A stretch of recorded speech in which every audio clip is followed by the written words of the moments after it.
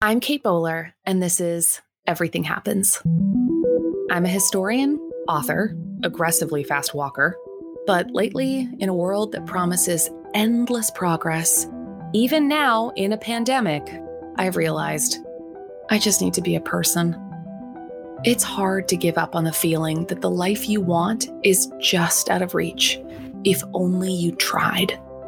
Eat this food, find that relationship, just get the kids graduated or the parents this kind of care. Only then will I feel different, better, whole. But that's not the way this works. When I was 35, I was diagnosed with stage 4 cancer. And here's the very fun thing about that. The world loves you better when you are shiny, when you are cheerful, when you still believe that your best life now is right around the corner. I've written multiple books on the history of the idea that you can always fix your life, so I'm going to be the one to say it. There are some things we can change, and some things we can't. And it's okay that life isn't always getting better. We can have beauty and meaning, community and love, and we will need each other if we're going to tell the truth. Life is a chronic condition, and there's no cure for being human.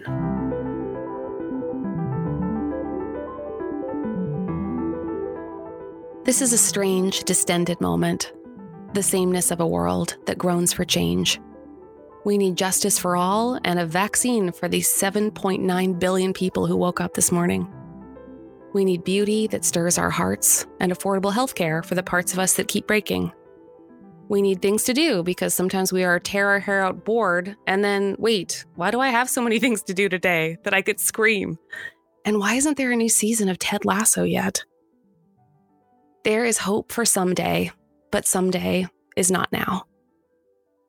There is a Christian version of this story, and it's one that people around the world recognize this week. It's called Holy Week. It begins with Jesus welcomed like a hero. Expectations are soaring. He will fix everything.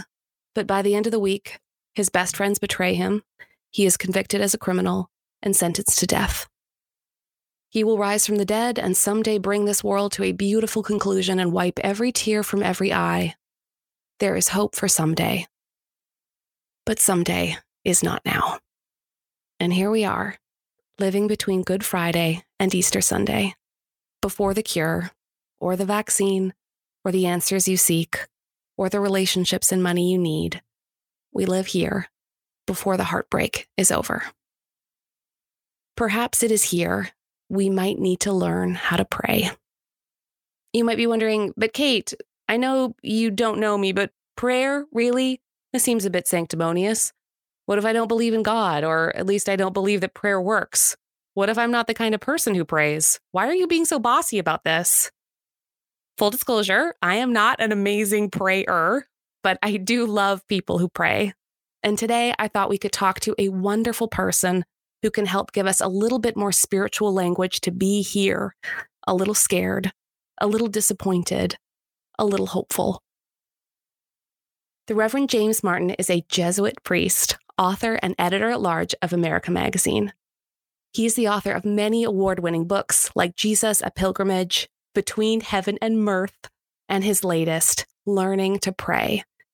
He is a regular cultural voice on the subjects of religion and the media, and he is the official chaplain of the Colbert Nation, as in Stephen Colbert, no big deal. Prayer, he believes, is for everyone. Believer, doubter, and no thank you, That's a new word I just came up with right now, Father Martin. I hope you like it. I am so glad to be speaking with you today. My pleasure. Good to be with you. I'm always very interested in the lives of holy people, but they tend to be a little bit, inaccessible. Like they're always having wondrous visions of the Lord before preschool. I'm sure that's exactly what happened to you. I went to the University of Pennsylvania and studied at the Wharton School of Business. And I took a job with General Electric. This was in the early 80s, probably before you were born. And I worked for GE for 6 years. I had a great time. And then I just felt like I was in the wrong place and picked up a book by Thomas Merton, the Trappist monk, who I know you know. And that just changed my life. I just thought this is a better way. I mean, I didn't see had a vision. I didn't have a vision or hear voices. I just felt this attraction, which is how God calls us, through our desires and our attractions. And now, ended up as a Jesuit priest. I'm sure you get these stories all the time. I have a wonderfully mixed history with the Catholic Church. I was, for instance, kicked out of my all-girls Catholic school, which is actually a story I cherish. Wow. Yeah. They had been giving out what they called like a judgment under God. I know jug very well. Yeah, that's a big Jesuit phrase, right? Yes, and I was. It turns out that's how I found out exactly how many wiffle balls there were in St. Mary's Academy when I was. They count them. Yes, as far. That's also how I discovered they had 3 unicycles, which was glorious. But for years afterwards, I worked for Jesuit priests who I love more than everyone. I got to help them get ready for Mass and bring out all the precious things and chat with my very favorites, who I still keep in touch with. And so, look, my lovely Jesuit friend, I know every kind of Christian has a different angle on the life of faith, but what is especially Jesuit about your understanding of prayer? And what can we learn from that? I would think that it's the idea that this is not specific to just Jesuits, but it is something Jesuits really love, that God meets you where you are. Yeah. Right? That God meets you where you are, and that therefore the way that you like to pray, the way that Kate likes to pray, the way that Jim likes to pray, the way that, whoever's listening to this podcast likes to pray, is where God is going to meet them. And so you don't have to pray in the way that your neighbor does, your friend, or, your priest or your spiritual director does. And that's really consoling for people, because it relieves them of this notion that there's one right way to pray. There's no shoulds. There are very few shoulds in the spiritual life. I know I was teasing you about being a spiritual professional. I do get that a little bit sometimes because I teach at a divinity school. I'm sure. That awkward moment, like on a plane when we used to go on planes, and then people say, like, what do you do? And you're like, oh, and then all of a sudden they're apologizing for swearing or drinking the tiny plain wines. But why is there no such thing as an expert in prayer? Because we're always learning. It's like being an expert in love. Imagine if someone said, let's say, you're married for 50 years. You probably ask, the couple, are you an expert in love? They would probably laugh in your face, right? Yeah. And the same with prayer. We're always learning something new. And last 2 years ago, when we still went on retreats, I was on a retreat, and my retreat director suggested a new way of praying. And I said, no, I can't do that. And he pushed me, and I did it, and it, went really well. So, here I am after 30 years as a Jesuit, and I'm still learning. So yeah, we're not, I mean, I think we can get used to it and proficient at it. It's like riding a bike. But I don't think we're ever experts. Yeah. Thank God, right? Otherwise it would be boring. But then how will I find my superiority and wield it over others? Yeah, right. That's so sad. I know. I'm gonna have to talking about it Holy Week. I mean, this is Jesus, in the end, he subordinates himself and he gives everything up. So you're right. It's not about it's about downward mobility, as one Jesuit once said. I love that. Yeah. Yes, that is my very favorite part of still being a Christian, is that we just are on the side of the losing team. Yeah, right. We're on the side of Jesus, and that is the best part of it. The best part of being a Christian is a person, and it's Jesus. Yeah. Yeah. I would have loved the end of that sentence. You're like, and it's Bob. I actually haven't. That's right. And it's the money. It's all about the money. And it's the glory. That's right. Yes, that's right. Exactly right. What is prayer exactly? I know it sounds like a simple question, but it sounds like it's got a layered answer. No, it's a good question. I think it's an important question. People don't know what prayer is. I go through a lot of definitions in the book, which I will spare you. There's 5 or 6 definitions. And I end up with prayer is a conscious conversation with God that takes place within the context of a personal relationship with God. And so it's intentional, right? It's a two-way street. Now, what does that mean? When people hear about listening to God, they say, oh my gosh, what does that mean? Like hearing voices or seeing visions? And no, it's about paying attention to what happens in your prayer as well as in your daily life. But it's a conversation. It's a back and forth. It's you sharing yourself with God, and it's also God sharing God's self with you in different ways. So it's a conversation, I think, is my favorite way of looking at it. Mm-hmm. And within the context of that personal relationship. Mm-hmm. Where does that desire come from then to do it? Like I'm just thinking of different moments in my life they led to very different kinds of prayers. Like Mhm. prayers in the hospital are, man, there's the prayers when you're in pain, like, please God help Sure. me, please make this stop, or prayers of complete awe and wonder where you can't even believe how lucky you Yeah. feel just to be breathing. How else would God draw us closer, right? Other than by awakening in us the desire for prayer. Mhm. And so that can really help people in the beginning of the spiritual life. And I'm sure you know this because once they're sort of encouraged to understand that this is where the desire comes from, they feel less alone. And it's less, Kate or Jim just being curious, like I'd be curious about, I don't know, like, hang gliding or parasail. I'm just trying to pick something, like it's kind of a curiosity. Rather, it's a response to a call from God. And that Mhm. makes people a lot more comfortable with it. This is kind of a strange question, so bear with me. um, when I was in my first year of cancer treatment, I really started really doubling down on my use of the F word much more frequently. And to be honest, I really picked it up during the season of Lent. I remember it very clearly. I was on a 6-hour break from the hospital, and my friend and I went to this thriving little Catholic church near the hospital where all the loveliest people, I'm sure, wanted to hear ways in which Lent was making us a tiny bit better. And the priest used the phrase tiny bit as how he described how this might work. Like, think about volunteering once or twice, or be nice to people at work, or don't forget your gifts are special. And then he doled out the ashes with all the cheer of Snow White sending her industrious dwarves off to the mines. And I lost my mind. I started yelling things in the car like, people are trying to Easter the crap out of my Lent, because all I wanted was honesty. So, how can prayer be a place of radical honesty for us? So many people feel that there are inappropriate emotions in prayer. Anger is a big one, disappointment, frustration. Oh, I shouldn't be angry at God. I should be more grateful. And, we're all supposed to be grateful and we're called Yeah. to gratitude. But sometimes we're just, look, if you're going through a cancer treatment and you're going through chemo and radiation, and I had radiation a year or two ago for a Mm. benign tumor. And, it's not something I wanted. And Yeah. so can you be honest with God about these things? That doesn't mean all you do is complain, but it does mean that if you're upset or worried or sick or frightened or despairing, even to not express that is going to get in the way of your relationship because it's going to be this big block there. I did feel very, I think a lot of the joyful profanity of that season for me was feeling very censored by religious people in Mm, particular about whether or not, when you're sick, people love to freight you with their own questions about God and hmm whether you're confident enough about heaven or, Yeah. thrilled enough about where God has really taken you in your life. Well, it took me to a super garbage, super garbage place.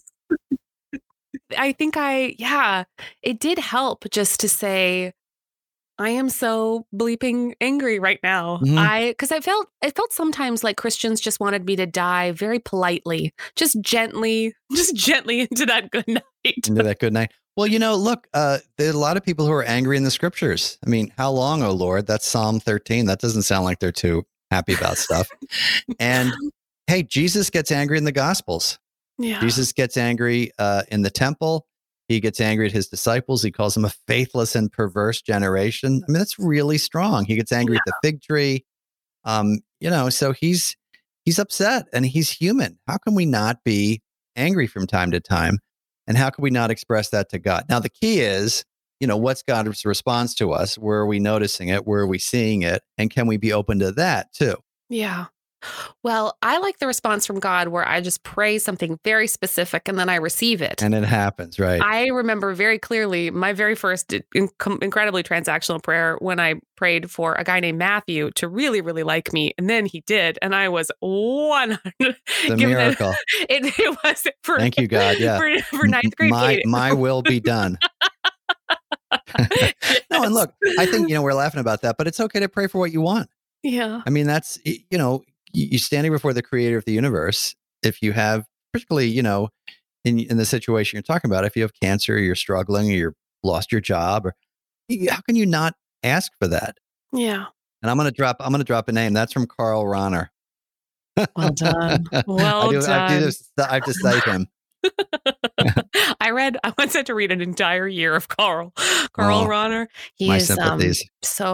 he has a lot to say. He Man, does. wow. Thanks, Systematic Theology. He Just keep does. on writing. More volumes, He please. has a beautiful book called The Need and Blessing of Prayer. And he says Mm, that Jesus is the model prayer, which actually changed the way I pray because yeah. it's so beautiful. Honesty, trust, and acceptance. Yeah. First, honesty, right? Honesty. He's honest, at the Garden of Gethsemane. We're talking about this during Holy Week. Remove this cup. I mean, that's honest. Yeah. And then trust, right? So at the tomb of Lazarus, he says, I know you hear me. And then acceptance, right? Not my will, but your will be done. And so, but a lot of people, which is why we're talking about this, a lot of people short circuit the first step, which is honesty. Right. I mean, Right. you can't just go right to thy will be done. It's just it's not honest. Yeah. At least as I see it. I think people at least need to be able to be honest in prayer and express themselves. I like that. Honesty, trust. Acceptance. If I'm interpreting step 2 right, we sink into the possibility that something might happen or that God hears. I think weirdly, that is something I learned from the 10 years I spent researching the prosperity gospel, because I was involved with all these folks who, believe that God wants to give them health and wealth and happiness. And while I disagree with the nature of the promises that we are, the nature of the guarantees for life here on earth, I was continually blown away by their joy at just imagining what God might do. It had wonder built into it that I found really kind of lovely to be around, as opposed to some of the churches that I joyfully support, who, when I got sick, you could tell they were like a little bit nervous about praying for me, just in case, like as if we all had to protect our reputations. Like, oh, let's not push the envelope here. You have stage 4 cancer. Meaning because it might not happen, we would put ourselves on the line. Yeah, I think I think it's somewhere in between, because I think that, I think God wants good things for us, but simply because we believe in God does not mean everything's going to go right. Yeah. I mean, I hate to say it, but, look at Jesus. Yeah, I mean, Jesus really was crucified. My gosh, all the saints who suffered and people who are holy who suffer. And that doesn't mean they're doing something. I mean, as you know, you've studied this more than I have. It doesn't mean they're doing something wrong. Yeah. That's part of life. But I do think you're right. There is that call for a trust, but there's also a call for that's where the acceptance comes in. And this is what Jesus is inviting us to. I don't like that. I know. It's well, I don't like where this is going. But the point is that the key is the relationship with God. What enables Jesus to do that is that he has this deep relationship with God, and that's what enables us to face these crises. And if people feel kind of weirded out by the word relationship with God, like, what do you say to them? I think the key is, Kate, you start to ask them or invite them to talk about places where they feel that they've encountered God. And almost everyone has that, some moment in their life, or moments usually, right? Where, they're at the birth of a child, or some moment in nature, or something in a church, or hearing a hymn, or there's usually something that people can point to, usually many things. And then you say to them, well, do you think that was God? And they'll usually say, yes, I believe that. I believe. And then you say, it sounds like God was reaching out to you. Yes, that's true. Well, then it sounds like God wants a relationship with you. And then they say, okay, I get it. Because usually they think it's some weird thing, but it's basically noticing where God is active in your life, where God is communicating with you. So it's just usually getting them to kind of see that it's already happening. It's already happening. They just need to be invited to see it, encouraged to see it. It's a nice message. You're like, too bad, it's already there. Absolutely. It's very uncomfortable for some people, but for other people, if you get them talking one-on-one, and I think it's a service too. It's a ministry to, and this is the ministry of spiritual direction, to allow people to see where God is already present. That's a great thing to be able to do for someone. Then their eyes are kind of opened, and it's like, wow, that's I didn't realize, I wasn't recognizing that. Yeah. They get a different plot line. That's nice.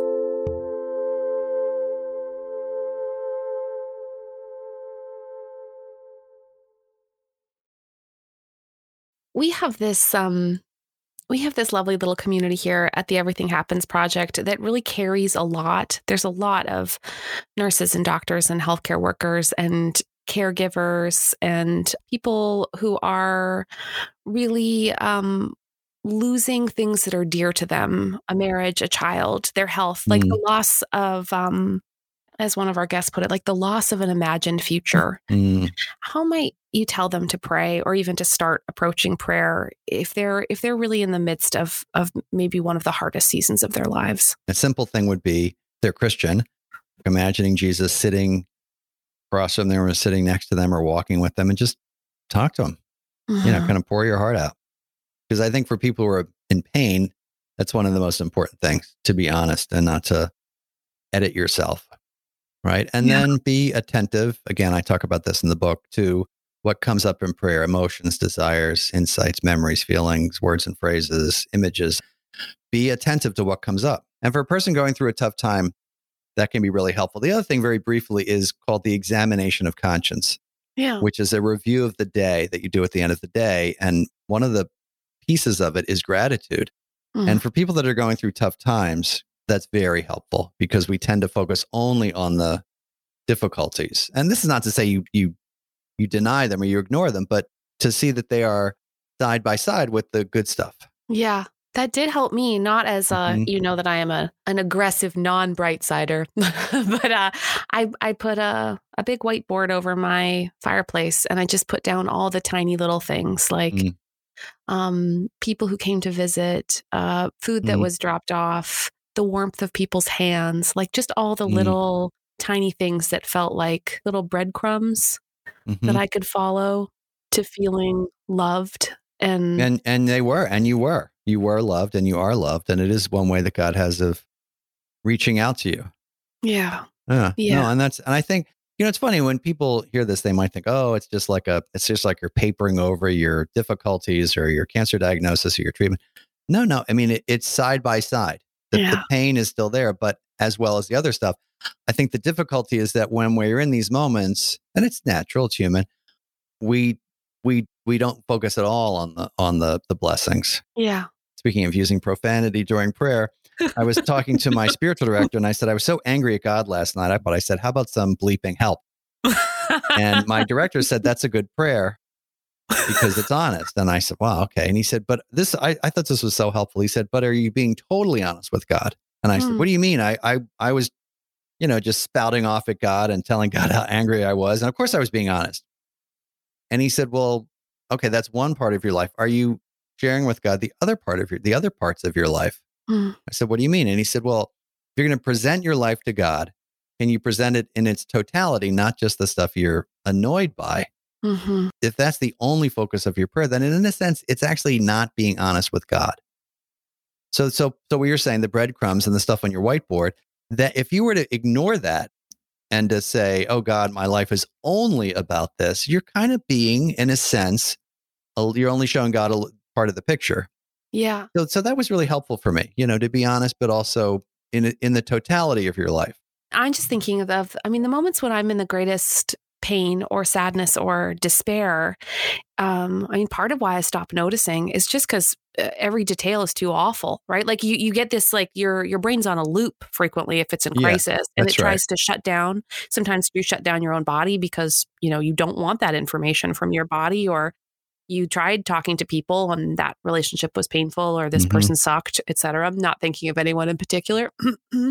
Moments that were really just like carried me through the worst was when I could somehow open myself back up to noticing the kinds of things you're describing. Like one of my best friends during that first year of cancer ended up being my nurse, Meg, who, just because I was able, I'm sitting there for hours and hours and hours, and she happens to look like a tiny elfin princess. Then suddenly my life isn't just cancer. It's like, oh my gosh, what is going on with Meg? and I guess the thing is, that's just as real as the cancer was. Meg was just as real as the cancer was. And to see those things side by side, and it doesn't make things go away, but to not notice her, in a sense is to not notice reality. Right. Yeah. I think, there are forces that pull us away from God and forces that pull us towards God. And I think the forces that pull us towards God are those forces that really give us hope. This is Jesuit spirituality. The voice of God is the voice of hope and uplift and encouragement, and the voice of the voice of the one that pulls us away from God is the voice of despair and hopelessness, right? And then despair and hopelessness make us ignore the stuff that's good. Life it's difficult, right? But if it's only about the complaining and only focused on the negative, it's kind of false. And which could include, it's never going to get better. Nobody cares about you. You're alone in your problem. Yeah, it will. Nothing can ever change. It's funny. The distinction I'm trying to make when you're saying this is between the modern therapeutic culture's obsession with mindset and the distinction you're making here with prayer as a kind of like widened bandwidth for allowing the truth of a situation to pour in. Because one version of it is like, I think the modern therapeutic version is like, well, you just have to control your thoughts and you control it in a certain way. And prayer is just another way that you can channel it in a certain direction. And I know that's not what you're saying, but I know that's what a lot of people imagine as prayer. Mindset in the sense that you mean keep a positive attitude, or your mindset in the sense of kind of cognitive behavior therapy where you feel what you tell yourself? Is that the idea? I guess a bit of both. Yeah. I would imagine that a lot of people, right, like since the late 19th century, American culture has been obsessed with the ideas the idea that our thoughts determine us, and that that the major war of being human is in directing the work of your mind. Yeah, no, I'm a fan of cognitive behavior therapy, which attacks sort of irrational thinking and thinking that's wrong. So, for example, but I think prayer actually fits into that, because cognitive behavior therapy and mindfulness is a look at reality, right? So in other words, so to say, things can never change. Okay, something like that. Things will never get better. Okay, first of all, that's irrational.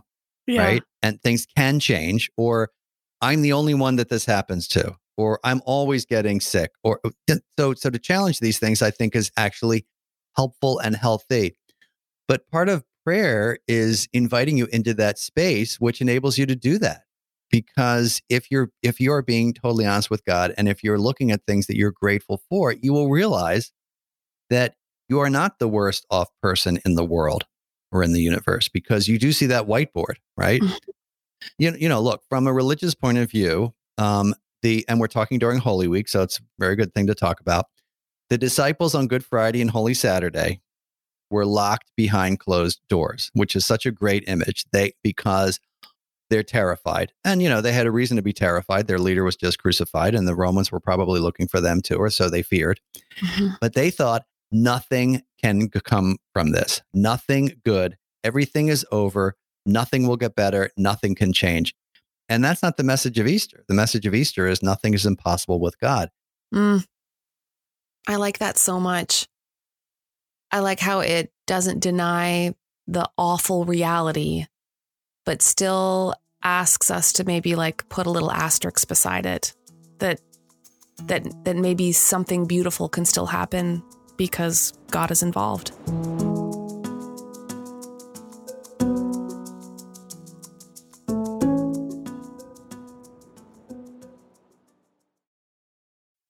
I find it really hard to pray about my stuff. I think maybe also just because I'm a human bulldozer, I find it very hard to pause. But lately, I find it very easy to just love blessing people. Like how can I infuse this person with the sense that God is with them in their work, in their breakup with their partner, in their inbox, in their having to postpone a funeral? Is praying for people like that? Is it like blessing them? It's attention. It's not only asking God to help them, but it's allowing God to ask you to help them, right? So if you keep praying for someone who's lonely, and you never call them or text them, then if you're praying about a friend who's lonely and you feel sad, you say, or where's that coming from? Was that not God's sadness for that person? And can you see that as an invitation? Or if you're in your praying and you have a desire to help them, I wish I could, but where's that desire coming from? That desire is coming from God. So this is what I mean by listening to God, listening for God. listening to those emotions, insights, memories, feelings, desires, words and phrases, images that come up, and taking it seriously that this may be God communicating with you. Because again, how else would God, affect God's desires in the world for that person other than working through you? Lightning bolts, maybe, or sudden acts of, no, fine, I hear you, I'll do it. It's the difference between, again, with the relationship model. Let's say you and I are best friends. Continue. You're best friends, of course. Obviously. And someone says, "Okay, who's your best friend, Kate?" Okay, well, what do you do with her? Oh, I see her at parties, and we work in the same place, and I see her all the time. Well, do you ever spend any one time with her? No. Why not? Well, because I see her all the time. We're at work. We work together 9 to 5. Yeah. I see her at parties. We live in the house together, whatever. But do you ever sit down and say, "Okay, now we're going to have some undivided attention"? No. Yeah. And that's what people do with God. And here's the point. It's not to say that, and I'm using the sort of the crowd time and the daily time as sort of our regular lives when, the sun beats down on you or you notice something. It's not to say that God is not active in those other times and you're walking around life, but it is to say that if you want to deepen your relationship with God, you do need that intentional time. You just do. The same way I would need it with you. Yeah. Which we will obviously, once we're done recording, set aside a lot of intentional best friends forever. Time. Right. I'll make our bracelets. Father, this was a complete joy. I am so glad that two best friends finally got to meet. Two BFFs. That's right. BFFs. I can't even say it. Listen, it's been great to be on the show, and hope we can do it again.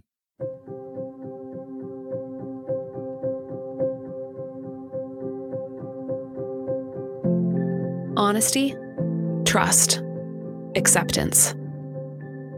Sometimes I just don't know how to get there, but I can see it.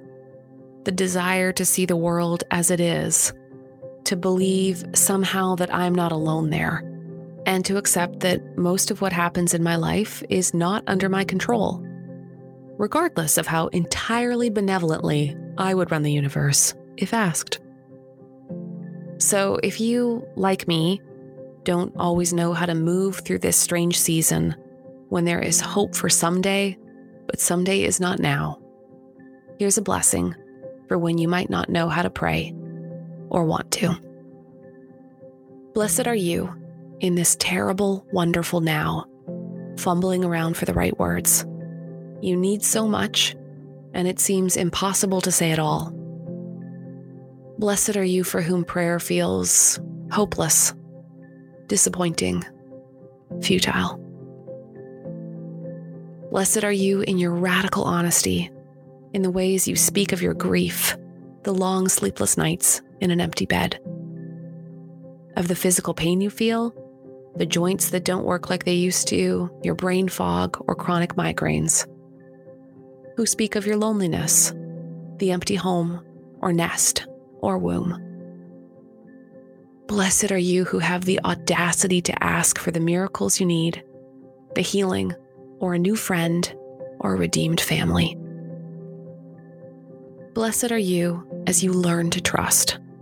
Trust a God who hears, who listens, who hasn't left your side, who prays on your behalf, interpreting those deep groans you can't quite put into syllables or sounds. Blessed are you as you settle into acceptance. And blessed are we who live here in the someday, but not now. I know that not everyone who listens to this is religious, and I have to say how grateful I am that you stick with me and that we can have this mighty little community of compassion. If you wouldn't mind heading over to Apple Podcasts to leave a review, I'd love to hear more about why you listen and what topics or guests you'd like to hear from. You are a gift, and I don't take you for granted. Thank you, always. Today's episode was made possible by our partners, Lilly Endowment, the Duke Endowment, and Duke Divinity School, who support our Faith in Media project. We are so grateful for their generosity and investment in what we do. And of course, my team, Jessica Ritchie, our executive producer, Harriet Putman, our associate producer, Keith Weston, our sound designer, and the rest of the Everything Happens crew who make this project so much fun. Dan Wells, AJ Walton, Mary Jo Clancy, JJ Dickinson, Lana Stewart, Kelly Dunlap, Aaron Lane, Jeb, and Sammy, thank you. This is Everything Happens with me, Kate Bowler.